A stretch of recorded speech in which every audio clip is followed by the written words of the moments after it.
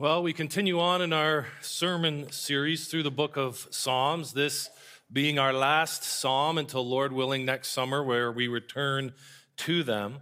Psalm 87 and my sermon entitled, O City of God. Glorious things of thee are spoken, Zion, city of our God. He whose word cannot be broken, formed thee for his own abode. On the rock of ages founded, what can shake thy sure repose? With salvation's walls surrounded, thou mayest smile at all thy foes. Savior, since of Zion's city, I through grace a member am, let the world deride or pity, I will glory in thy name. Fading is the worldling's pleasures, all his boasted pomp and show, solid joys and lasting treasures, none but Zion's children know. Those are the first and last verses of the hymn, Glorious Things of Thee Are Spoken. It was written by the same author who wrote Amazing Grace, John Newton. And that hymn exalts in the city of Zion, the celestial city, the city of God. It shares the same topic as our Psalm 87. And so that may help us as we begin our consideration of a psalm that commentators variously called seemingly obscure and unimportant, problematic from the start to the finish, and full of difficulties, with its exact reading and meaning uncertain. For such a small psalm, it sure had a lot of detractors in the commentaries. Nevertheless, let's take a look at Psalm 87. We begin point number 1, the glory of Zion, verses 1 through 3. The psalmist begins with proclaiming the glories of Zion. Zion, the city that was known as Jerusalem, was the center of God's kingdom in the visible world. It had become for Israel the very heart and the very home of their nation. And the psalmist initiates this psalm by singing its praises, because this is no ordinary city.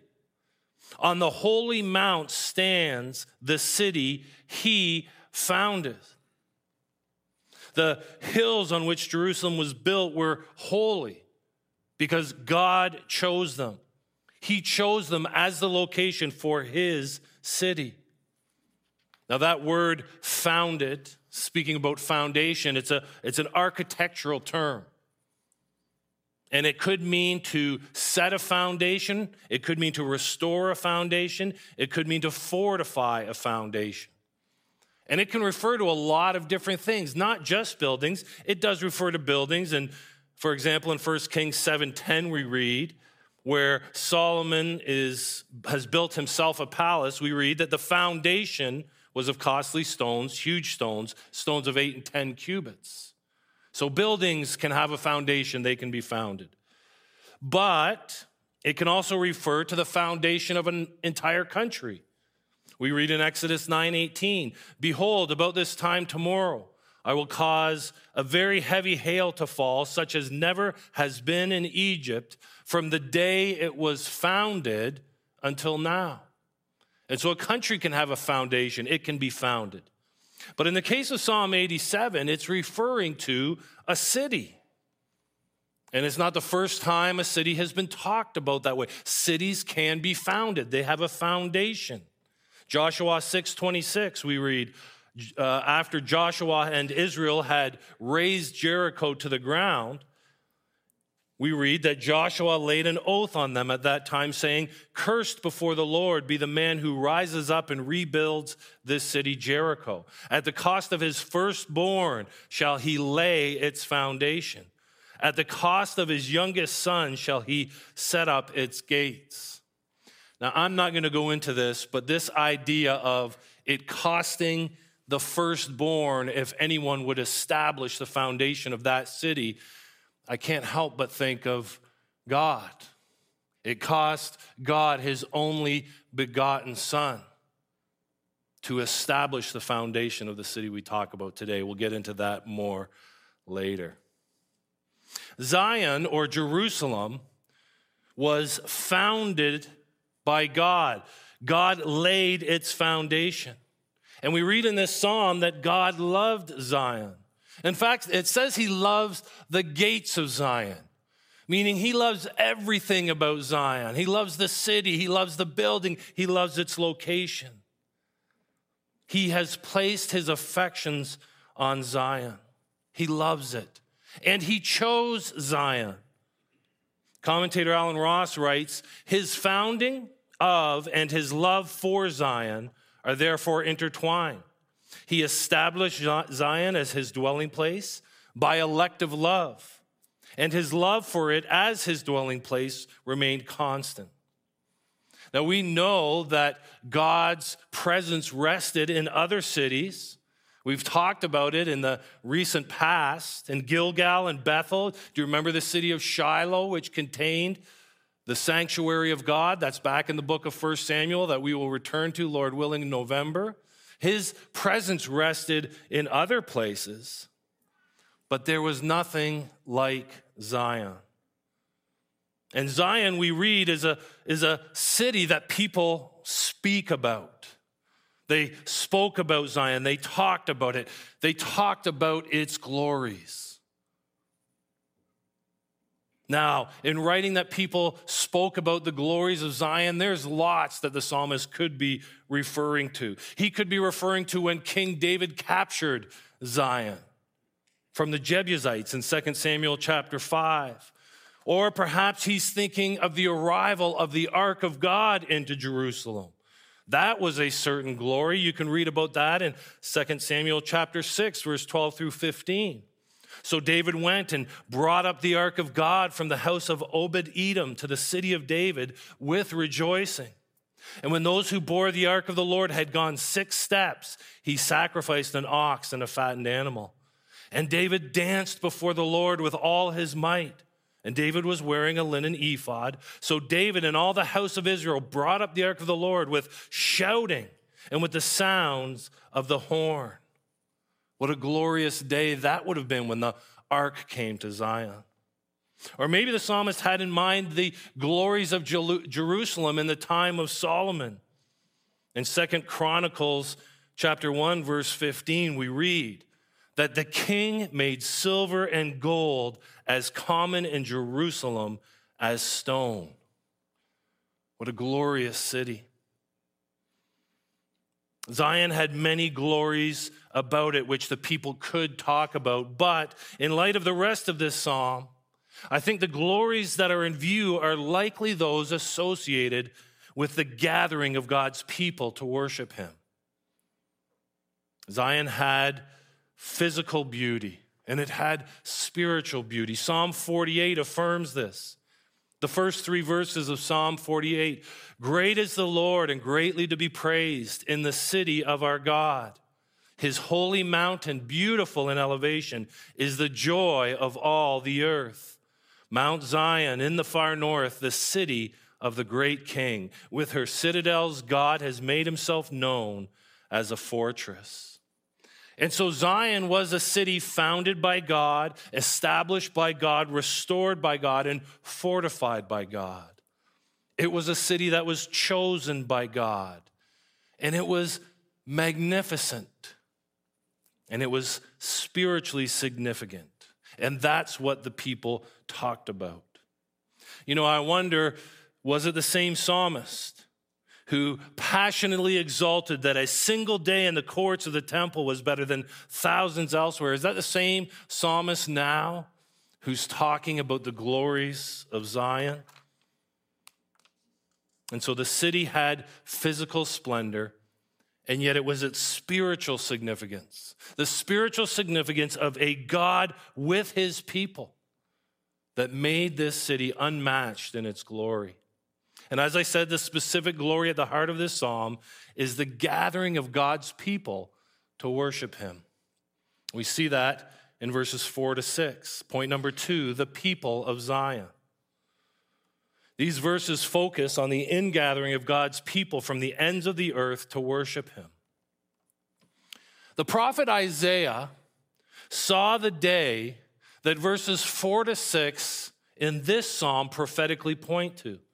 We read in Isaiah chapter 2, verse 2 through 4, "It shall come to pass in the latter days that the mountain of the house of the Lord shall be established as the highest of the mountains, and shall be lifted up above the hills, and all the nations shall flow to it. And many people shall come and say, 'Come, let us go up to the mountain of the Lord, to the house of the God of Jacob, that he may teach us in his ways, and that we may walk in his paths. For out of Zion shall go forth the law, and the word of the Lord from Jerusalem. He shall judge between the nations, and shall decide disputes for many peoples. And they shall beat their swords into plowshares, and their spears into pruning hooks. Nation shall not lift up sword against nation, neither shall they learn war anymore." We see in verses 4 to 6, God both announcing and taking a record of his people, and not just his Jewish people, but non-Jewish people, people who have been added to the house of Israel.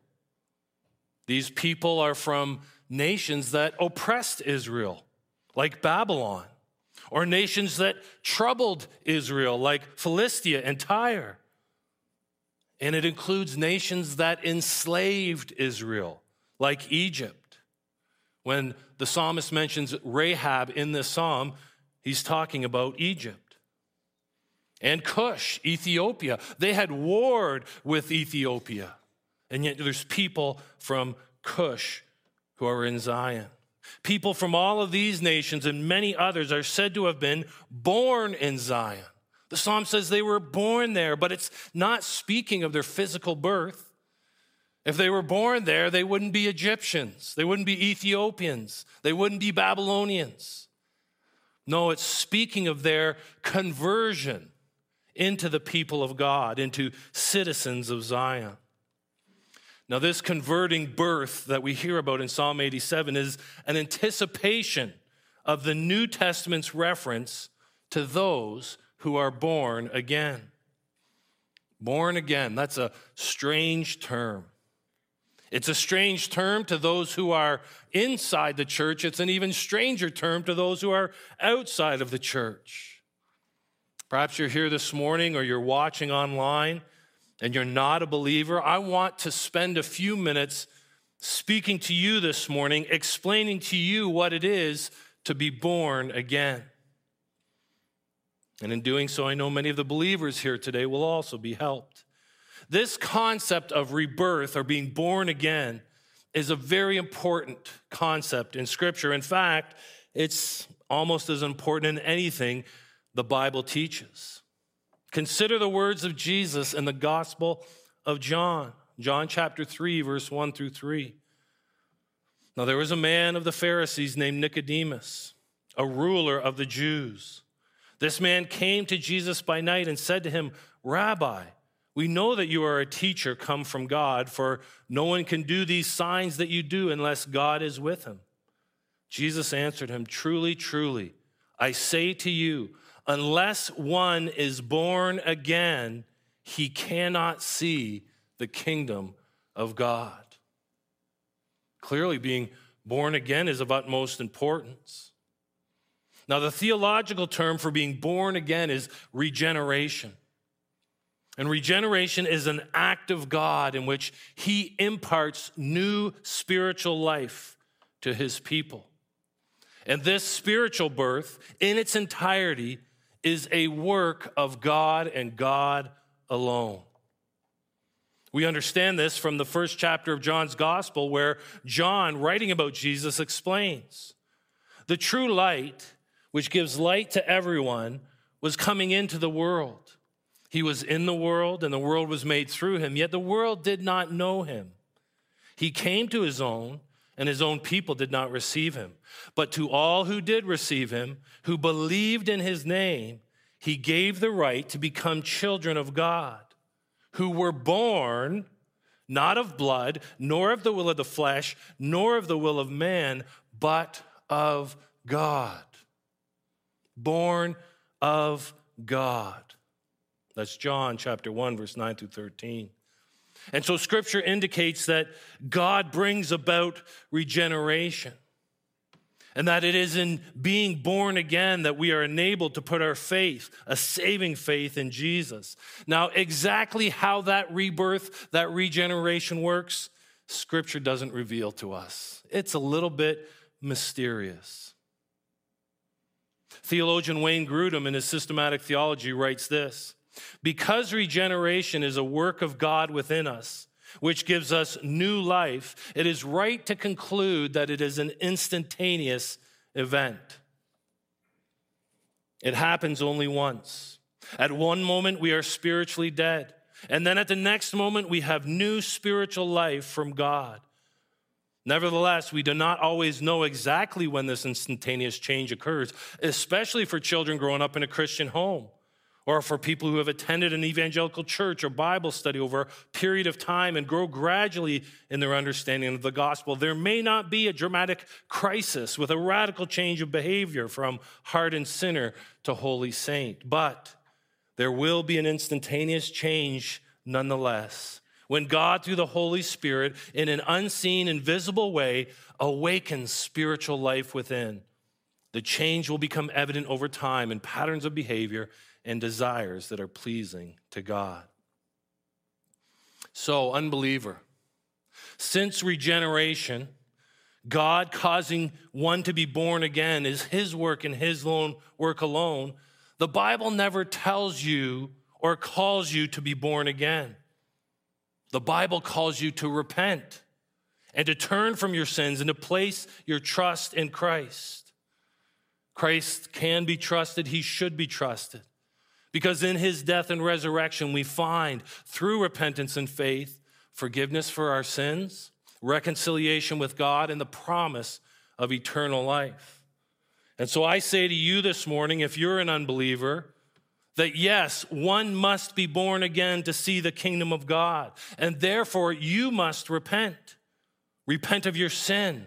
And you must put your faith in Christ in order to be saved. And I encourage you to do that today. In fact, I encourage you to do that in this moment. And if you have need for clarity on that, please come and speak to me after the service. I would love to discuss it with you. That's what it is to be born again, something that Psalm 87 points to. But let's return to the people of Zion, these glorious things in the city. Those who know the Lord are those who belong to his people, whatever their ethnic identity is. This includes nations that were their enemies. This includes nations that were far away from them. And certainly, I think Psalm 87 speaks to the time in which it was written, that there were foreigners in Jerusalem who were considered part of God's people, and yet I think it mostly refers to a future time, a time when people from every tribe and every tongue and every nation gather together in the presence of God. And again, Isaiah prophesied about this on several occasions. We looked at Isaiah chapter 2, verse 2 through 4. But let's take a look at Isaiah 56, verse 6 through 8. Isaiah prophesies, and the foreigners who join themselves to the Lord, to minister to him, to love the name of the Lord and to be his servants. Everyone who keeps the Sabbath and does not profane it and holds fast my covenant, these I will bring to my holy mountain and make them joyful in my house of prayer. Their burnt offerings and their sacrifices will be accepted on my altar. For my house shall be called a house of prayer for all peoples. The Lord God who gathers the outcasts of Israel declares, I will gather yet others to him besides those already gathered. Now, I want to make a quick application here, and I need you to participate with me. I don't often ask the congregation to engage with me when I'm preaching, but I am this morning, and I want you to participate enthusiastically and without hesitation. This is something that is exciting, and you should be joyful to participate. So, I would like those of you who were born in a country other than Canada, I would like you to stand up, shout out the name of the country you're from, and remain standing.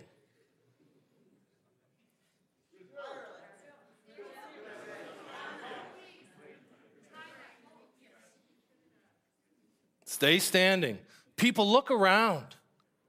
This is glorious. This is glorious that even now God is beginning to call his people from every tribe and tongue and nation to worship him together. You guys can be seated. The application here is to rejoice in this. As you guys know, we have a bunch of brothers and sisters from China who are in a service right across the hallway. At 11 o'clock, there'll be more from China and from Arabic countries down the hallway. This is a glorious thing. And one of the applications coming out of this psalm is we too need to speak about the glories of the citizens of Zion who are gathered here and in churches all across this city and this country. We need to rejoice in this. It's a glory now, and it will be even more glorious later. Let's keep moving here. Point number 3, the joy of Zion, verse 7. God's people celebrate his salvation, which has brought peoples from all corners of the earth to worship together in his presence. We read, singers and dancers alike say, all my springs are in you. Now, the presence of singers and dancers indicates that the verses that precede verse 7 are cause for joyful, exuberant celebration. You know, there's some thought that originally this psalm would be sung as there was a procession going to the holy city for some festival or another. And there would be singing and dancing as the people came to the city of God to worship together. That's the picture that we see here. They mention the word springs. All my springs are in you. This is figurative language saying Zion is the place where God cares for us, where God provides for us, both physically and spiritually. Even as a spring in the desert provides water for those and keeps them alive, the city of God is life to his people. And so they dance, and so they sing. Now, as a way of concluding this sermon, I'd like to take a little bit more of an in-depth look at Zion, the city of God, as it's revealed in Scripture. So point number 4, the story of Zion. The story of Zion, the city of God, can be examined by considering it under 3 headings: the city of David, the city of God, and the lasting city. Initially, the name Zion did not denote the eternal city where God's people would come from every nation and dwell with him forever, nor did it even represent the city of Jerusalem. You see, the word Zion, they're not even sure what it meant originally. There's suggestions that it meant a rock or a stronghold or a dry place or even running water. But the first mention of Zion in the Bible is in reference to a Jebusite fortress in the city of Jerusalem. It occurs first in 2 Samuel 5, verse 7, which reads, nevertheless, David took the stronghold of Zion, that is, the city of David. And so we see why the first heading is the city of David. David captured Zion, and it became known as his city. And in the time of David, Jerusalem would become synonymous with Zion. And that became the seat of power in Israel. And David made it the nation's capital. And it became even more significant in the time of David because David determined that is where the temple would be built. God brought this about. You see, Satan incited David, we're told, to number Israel. You read about it in 1 Chronicles 21. And David numbering Israel displeased God. He was displeased with this census. And so he struck Israel with a pestilence. And he sent an angel to destroy Jerusalem. However, God didn't destroy Jerusalem. And David responded to all of this by building an altar And he built this altar at a threshing floor of Ornan the Jebusite, at a location inside Jerusalem.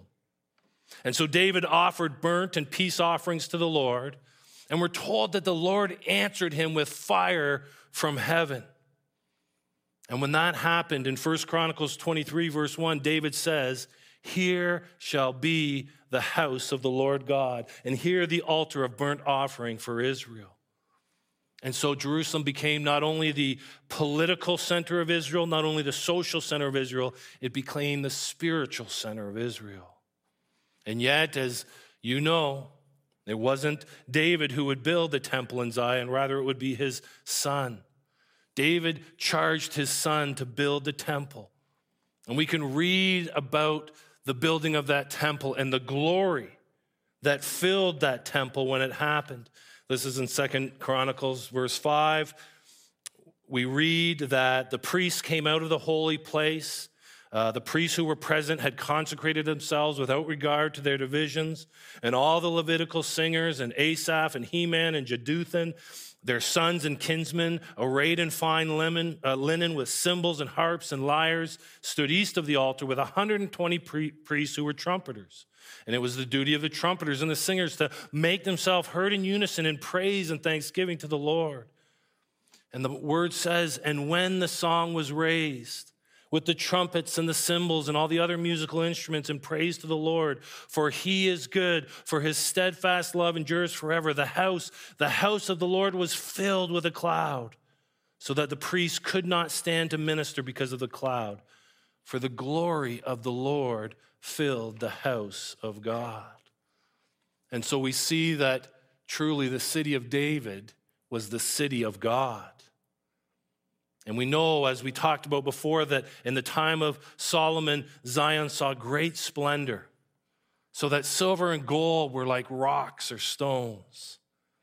And yet, as we come to a close this morning, let me remind you that the splendor of that earthly Zion pales in comparison to the lasting city, the heavenly Zion. The heavenly Zion's glory is unrivaled. And that's why the author of the book of Hebrews declares, we have no lasting city, but we seek the city that is to come. Right now, there's no lasting city, but there is a lasting city to come. And again, it's prophesied about in the Old Testament. Let's go to the book of Zephaniah, chapter 1, verse 14 to 20, where Zephaniah prophesies about Zion in the future.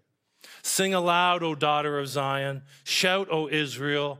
Rejoice and exult with all your heart, O daughter of Jerusalem. The Lord has taken away the judgments against you. He has cleared away your enemies.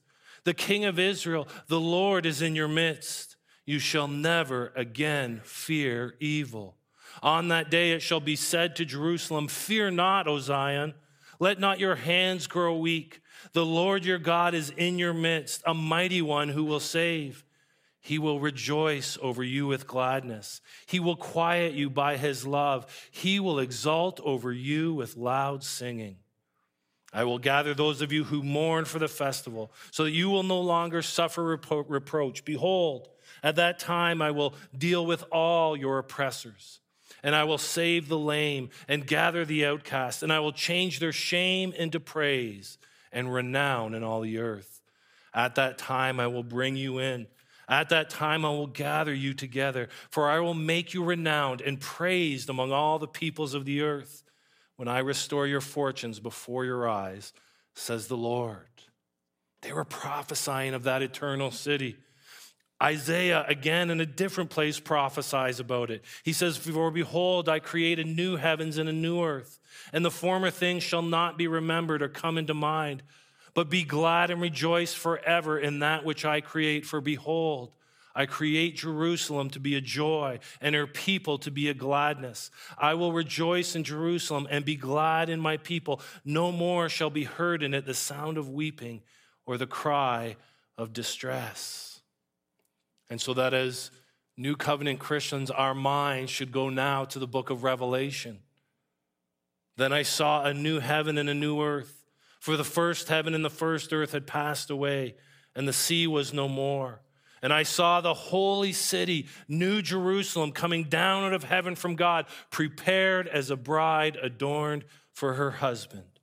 And I heard a loud voice from the throne saying, behold, the dwelling place of God is with man. He will dwell with them, and they will be his people, and God himself will be with them as their God. Psalm 87 is a psalm about the city of God, and it certainly refers to the city of God, the city of David, Jerusalem, in the times of the monarch, not to mention the times after the exile. And yet I think it so clearly points to the lasting city, the heavenly Zion. And we know, as we have said, the earthly Zion must have been beautiful in its day. And yet, compared to the heavenly Zion, it is but a shadow. See, the earthly city of God with its temple would, at different times in history, certainly be the dwelling place of people from different countries and nations and tongues and tribes.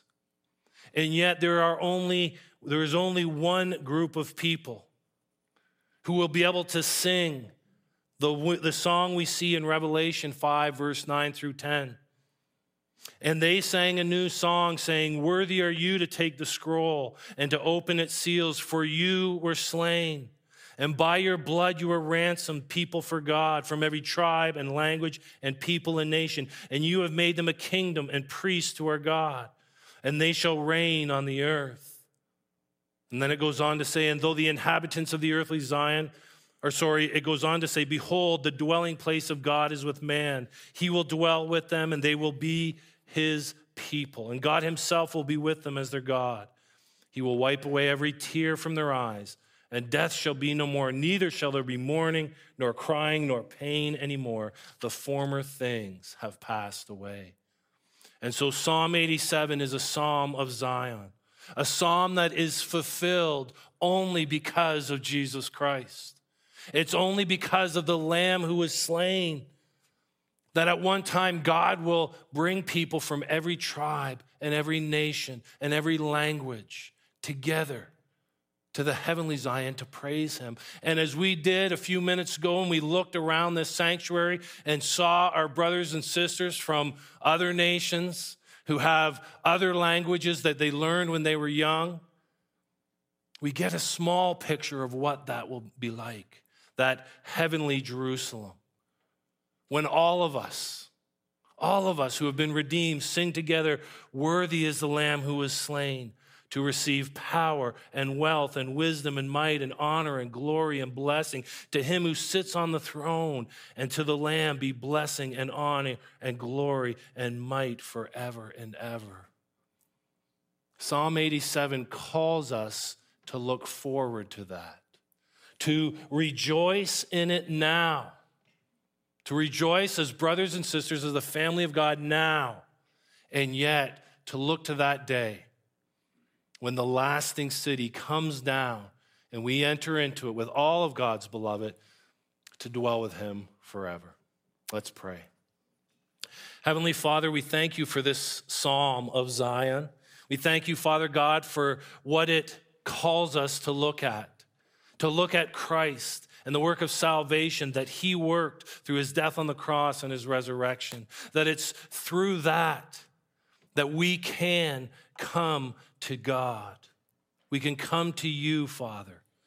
And Father God, it points us to look ahead to that time when the heavenly Zion, the lasting city, is brought down and we enter into it with all the people of God to praise you forever. I pray, Father God, that for those who know you, this would be a cause for great rejoicing in the here and now and for great hope going forward. And I pray for those who don't know you, that you would cause them to be born again, that they would repent of their sin and put their faith in you, that they too might become citizens of Zion. I pray this in Christ's name. Amen.